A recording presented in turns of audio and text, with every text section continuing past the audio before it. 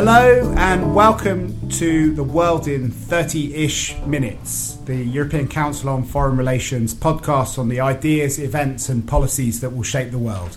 My name is Mark Leonard. I am Director of the European Council on Foreign Relations, and I'm joined today for a podcast on Turkey's upcoming parliamentary elections by two experts. First up is Sinan Ulgen, who is the head of the Istanbul-based EDAM think tank and is also a visiting scholar at Carnegie Europe in Brussels. He's an expert on both Turkish foreign and domestic policy and worked for a long time in the Turkish Foreign Service, and he's joining us down the line from Istanbul. Secondly, we have Vesela Chaneva, who's the head of ECFR's Wider Europe programme, senior policy fellow at ECFR, who has just come back from Turkey this morning as well, I think, and now joins us from Bulgaria. So we know that on Sunday, the 7th of June, Turkey is going to go to the polls and elect a new parliament. And we have heard a lot about these elections because this does seem to be a pivotal moment for the country's future. The election outcome is both going to be decisive for the future of Turkey's political system, the fate of the Kurdish peace process, but also, unlike many elections in Turkey, the result is very unpredictable. There are all sorts of rumours about what's going to happen, people predicting that we could see a massive centralisation of power on the one hand, or a coalition government on the other. And Turkey is also, as well as going through this big existential debate about what kind of country it's going to have, what sort of political system it has, is at the intersection of many of the most turbulent geopolitical stories of our age as well. And for the first time in a while as well, the domestic politics is intertwined with some of these bigger regional issues. So hopefully we can look both at what's going to happen in the elections and what it means for Turkey, but also explore what this will mean for Turkish foreign policy and for the European Union as one of Turkey's neighbours and partners. And maybe I can go to you first, Sinan, to give us a sense of what you think is at stake and what's likely to happen on Sunday, first of all. Thank you, Mark. I think you've very much laid out what the principal issues are. This is an election which is going to be, or is already very difficult to predict, much unlike the last few general elections, which were essentially a boring affair in the sense that we knew well in advance who was going to win, what sort of government was going to emerge, and so on. This time around, the only certainty really is that the ruling AK party is again going to win these elections, but we don't know whether they will be able to set up a single party government as they have done in previous years, or whether we'll end up in a coalition setting, or at the other extreme, whether on the contrary, the ruling party will get even more seats in parliament and establish and win even a supermajority. And the implications of each of these scenarios are obviously very different, both for the domestic political landscape and obviously also for Turkish priorities in relation to its foreign policy. One thing that will be clarified after these elections is the fate of President Erdogan's aspirations to transition towards a presidential system. He has been campaigning for this and he has been asking popular support for his presidential ambitions. And the electoral outcome will pretty much determine whether he will be able to move forward with these ambitions, which will essentially require the ruling AK party to receive at least the referendum threshold, which is 3/5 of parliament, so 60% of the seats. Because if that is the only way that the ruling AK party can start to work on a new constitution that embodies the presidential system, given that outside the ruling party there is almost no support for this type of change in the constitution. The second major team that will be settled with these elections is basically the fate of the Kurdish settlement talks. Turkey's intractable Kurdish problem has, in the past 2 years, was being started to be addressed by a negotiation that was set afoot by the government and the Kurdish political movement. Right now, that's been suspended because of the electoral mood. However, depending on the outcome of these elections, it can either collapse or the negotiations can be renewed and hopefully lead to a settlement. The chances of a settlement will certainly be much improved if the Kurdish political representation headed by the HDP party can, for the first time in its history, clear the 10% threshold as a party and win between 50 and 60 seats in parliament. Then they would be a stronger interlocutor for the government, and they could participate in this very difficult settlement process as a partner within Turkey's parliament. The other scenario where they fail to clear the 10% threshold is actually quite an unstable scenario for the future of Turkey, but also the Kurdish question, as that's a scenario that could indeed lead the Kurdish political movement to start demonstrating its frustration with the Turkish political system and impose its own agenda unilaterally in the southeast, leading to tension and possibly countermeasures by the government. So in order to avoid that, there has been really a degree of support for the Kurdish political movement, which is now polling at exactly around 10%, so still within the statistical margin of error, but nonetheless for the first time in a real position to overcome that threshold. And finally, the elections will also determine the future of the very difficult relationship between the presidency and the executive, where you have a president that's been asking for more concentration of power, and obviously a transition towards a presidential system would enable Erdogan to achieve exactly that. But alternative scenarios where the AKP does not reach the constitutional majority are essentially scenarios that would, on the contrary, empower the executive to the detriment of President Erdogan, given that the Turkish constitution as it stands gives much more authority and power to the executive. So these are all the issues, and many of those will be decided by two critical, if you want, magical thresholds. One is the 10% figure, which will determine whether the HDP, the Kurdish party, will clear the threshold and gain parliamentary representation. And the other one is 44%, which is the threshold necessary for the ruling party to re-establish a single-party government under the scenario of having the Kurdish party also join the three other political parties that have gained representation. Thanks. That's a great introduction to what's a pretty complicated political process. I'm going to come back to your two scenarios because we have a long track record on this podcast of disastrously mispredicting elections. So I'm going to invite you to join the club. I'm sure you won't do as badly as we did on the podcast on the British elections a few weeks ago. But before that, Vesa, you've just come back from Turkey yourself. I mean, what did you pick up when you were there? And are there as somebody who knows Turkey well and goes there a lot, but is an outsider, what did you kind of feel about the mood in Turkey at the moment?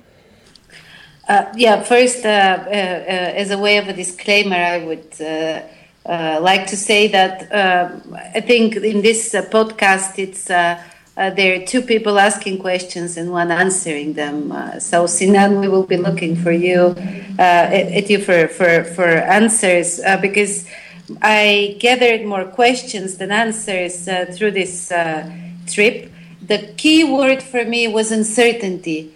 On both sides, both people who would vote for the AK party and people who would vote for the various parts of the opposition said they would do so in order to avoid uncertainty. And this is very interesting to me because I think Turkey got used to easy, clear, predictable elections. And now, for the first time, as Sinan very well described, the situation is more complex and is complex at various levels.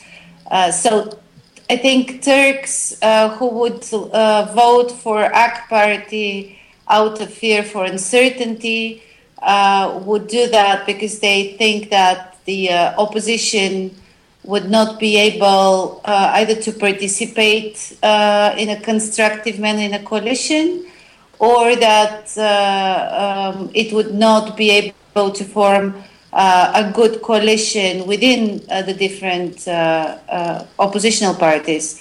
And those who would vote for the opposition, I think they do it because they fear that the authoritarian tendencies in this AK party led by Erdogan could really bring more problems and more uncertainty in kind of mid to long term.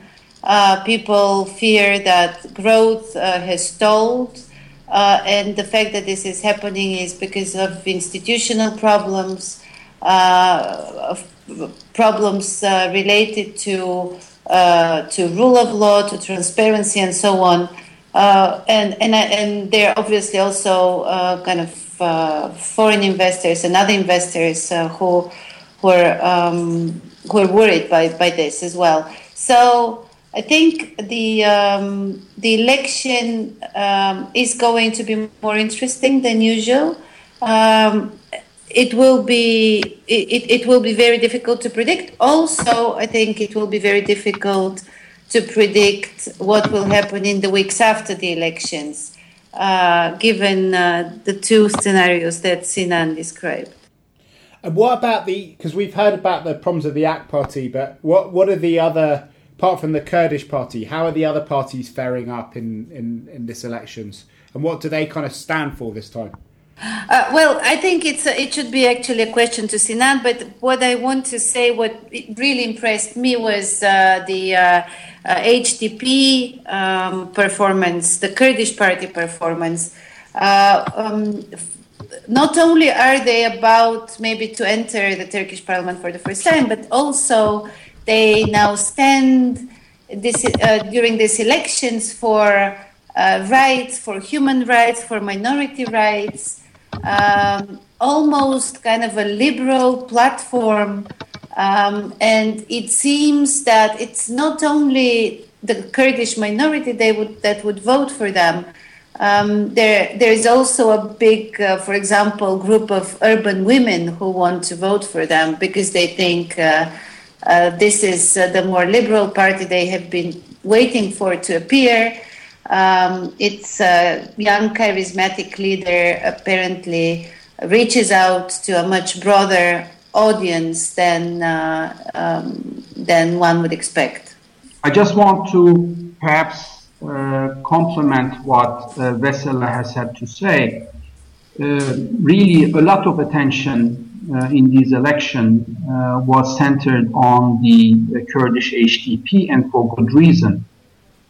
The reason being that a very small shift in political preferences has the potential to lead to huge differences in post-electoral outcomes, depending on whether the Kurdish party makes it or not. And it is really the only party that can actually have such a major impact on the political structure that will emerge after the elections. That's why there's been so much attention centered on them. And They have, compared to previous years, they are certainly on a track of this time around trying to clear the 10% threshold. And they're looking to get additional votes from two different constituencies. One is the more liberal constituency of the country.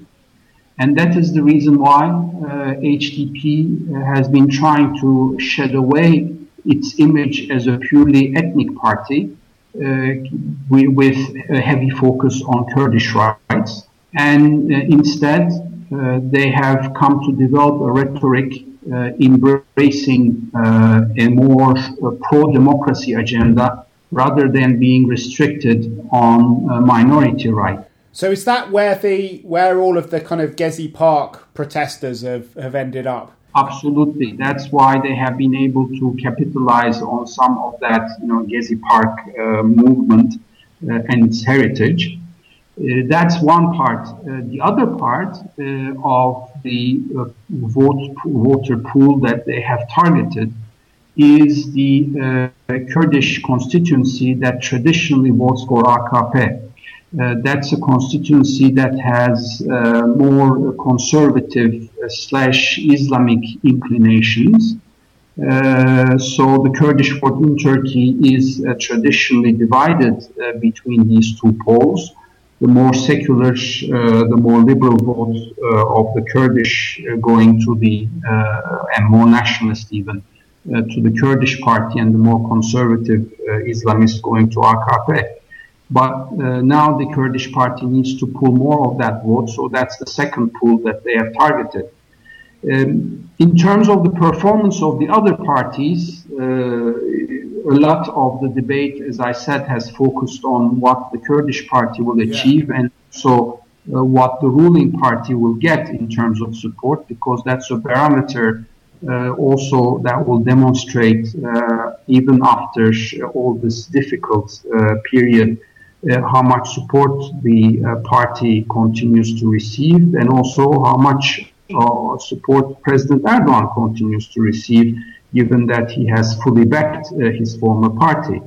But having said that, there's also something I think to underline in relation to the performance of the main opposition center-left CHP, which for many years now had not been able to demonstrate its true colors, being divided in terms of what it represents. But this time around, they have come out strongly as a social democratic party with a European tradition.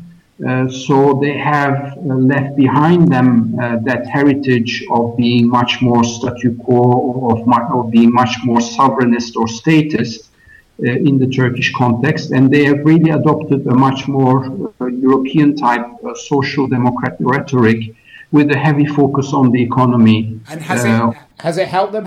What percentage of votes are they predicted to get? It has helped them to some extent, but of course their difficulty is that many people who would now have a tendency to vote for them with their updated rhetoric tends or would nonetheless end up voting for the Kurdish party for tactical purposes. Because as we discussed, many of Turkey's liberal constituency want HDP to clear the threshold. That may not necessarily mean that they are fully invested in the cause of the HDP, but nonetheless they want them to clear the threshold as a way to limit the influence of both Erdogan and the ruling AK party.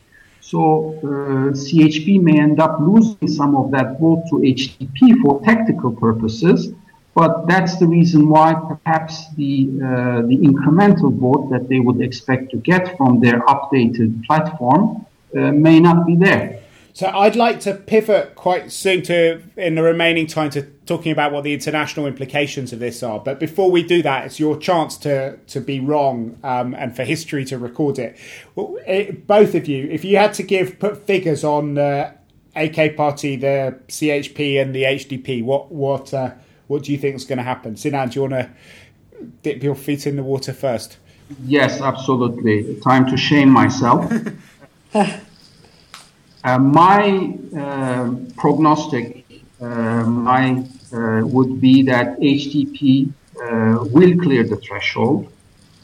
So they would get somewhere between 10 and 11%. AKP end up getting somewhat less than 44%, so between 42, 43. The end result of which would be a coalition government for Turkey, which is something very new after 13 years of single-party government. So a coalition between the AK party and the HDP?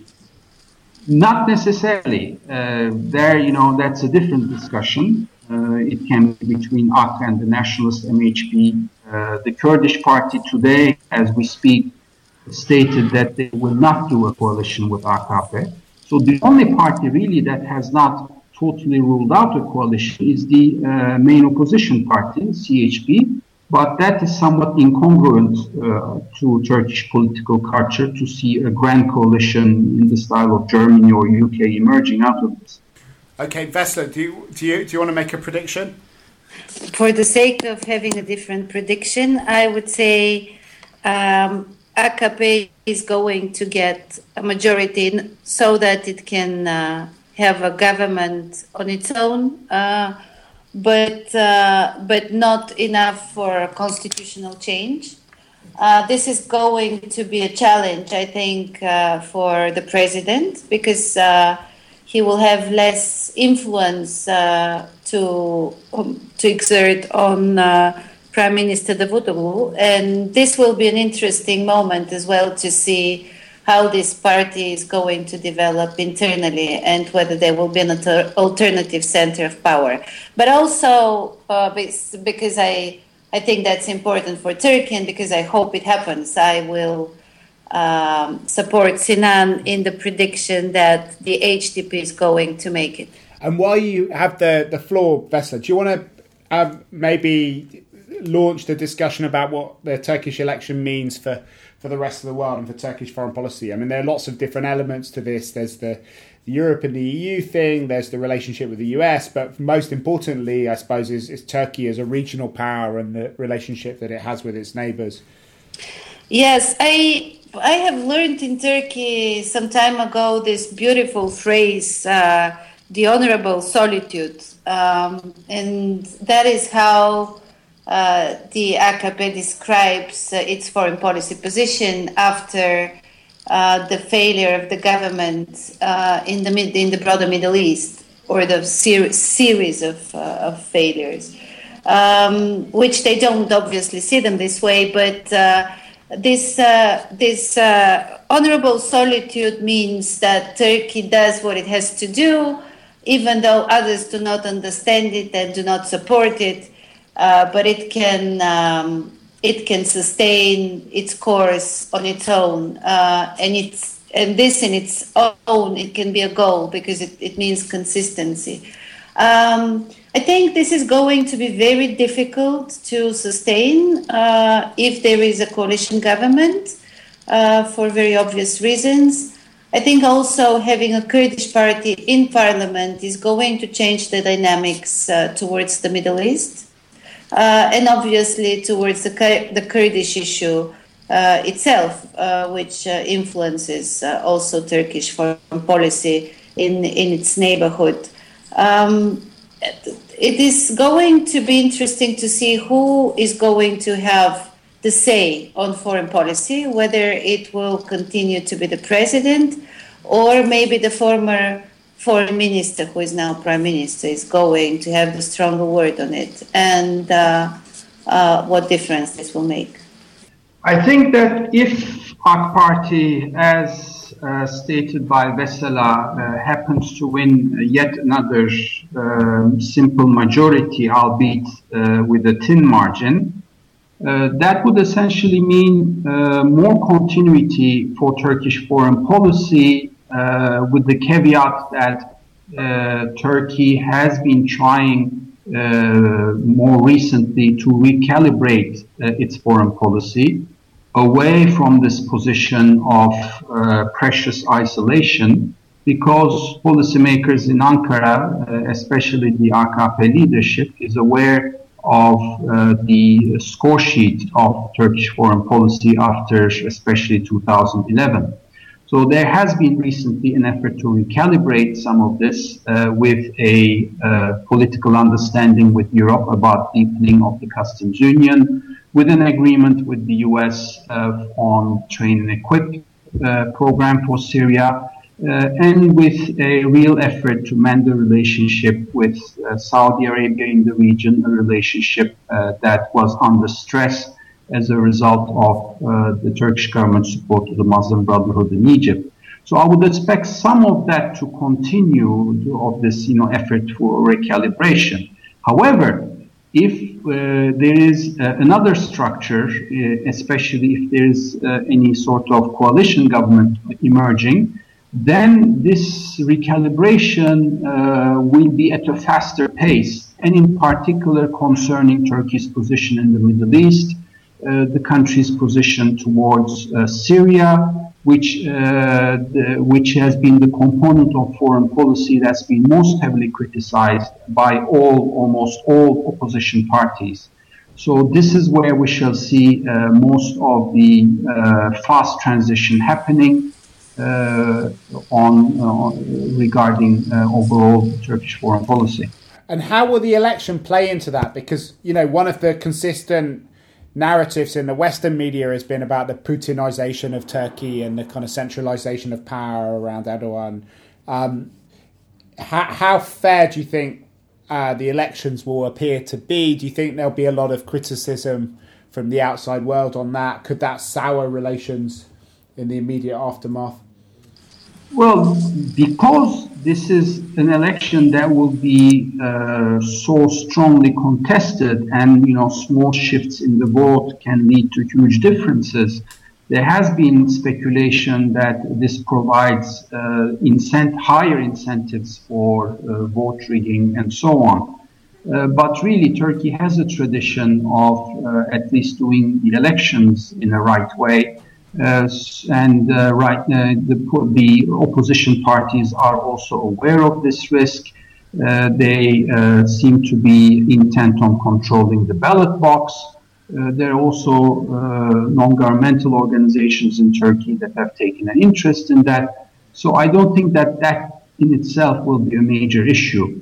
The more fundamental issue in relation to Turkey's image abroad, perception of its leadership, will be whether these elections will lead to an outcome that will strengthen the role of institutions, whether it's on the side of economic policy making with the central bank, or on the foreign policy with the foreign ministry, or whether it will tend to concentrate even more power under the mantle of the presidency. And therefore really erode the effectiveness of institutions. Thank you very much. Vesa, do you want to say a last word on what you think this means for Europe and what European Union should do after the elections? I think the European Union should, in a way, stop pretending that it's negotiating if Turkey does not feel it wants to continue pretending it's a candidate for membership. But I think there is a very big avenue for cooperation, as Sinan mentioned, on customs union, on TTIP, on energy. Hopefully there will be some progress on this as well. And we're at a point where Europe needs Turkey, and I think Europe should acknowledge that. Also, when we speak about migration and refugees, we should not forget that really Turkey holds more than 2 million of Syrian and other refugees. And this is something Europe should be very, very much aware of when we also talk about the refugee crisis in the Mediterranean. Thank you very much. Well, that was a fascinating discussion. We'll all wait and see what happens on Sunday and whether your predictions are better than the ones that we made on other elections. I assume, Mark, that you will take this off the air if my predictions don't happen to be correct, right? That's Unfortunately, beyond my power, your predictions will be there for eternity. People can't hold it against me in the future. We've got one segment left in this podcast, which is the bookshelf segment, where we talk about what we're reading at the moment for any recommendations. Vesla, what's on your bookshelf at the moment? Actually, I have been going through this Christopher Hitchens book on Cyprus, thinking about what is happening on Cyprus, on the Cyprus issue now, and what should be happening in the future, and whether it's that hopeless or not. But I think this is also something which is related to Turkey's future and to European and Turkish foreign policy. What about you, Sinan? Is there anything that you're reading which you'd like to recommend? Absolutely, although it has no bearing on the Turkish election thing. I have been reading a book by a Wired editor or author and about Stuxnet. It's called Zero Day Exploit, Stuxnet, and really tells the story of how Stuxnet was created, what it has accomplished, and what it means for the future of both the cyber domain, but in general more for how cyber weapons are used and how it's going to affect the future of international relations. Very fascinating. Sounds amazing. So I'm going to do a bit of log rolling on your behalf, Sinan, and I'd read a brilliant briefing on the elections called Turkey's Game-Changing Elections by Sinan and his colleague Mark Pierini at the Carnegie Endowment, which is, I think, available on the Carnegie Endowment's website. So there are links to all the publications that we mentioned on our website, which is www.ecfr.eu/podcast, and that brings to an end a fascinating discussion. From Sinan Ulgun in Istanbul, from Vesla Chenova in Sofia, and from me, Mark Leonard, in London, it's goodbye for now. The editor of ECFR's podcast is Katerina Botel.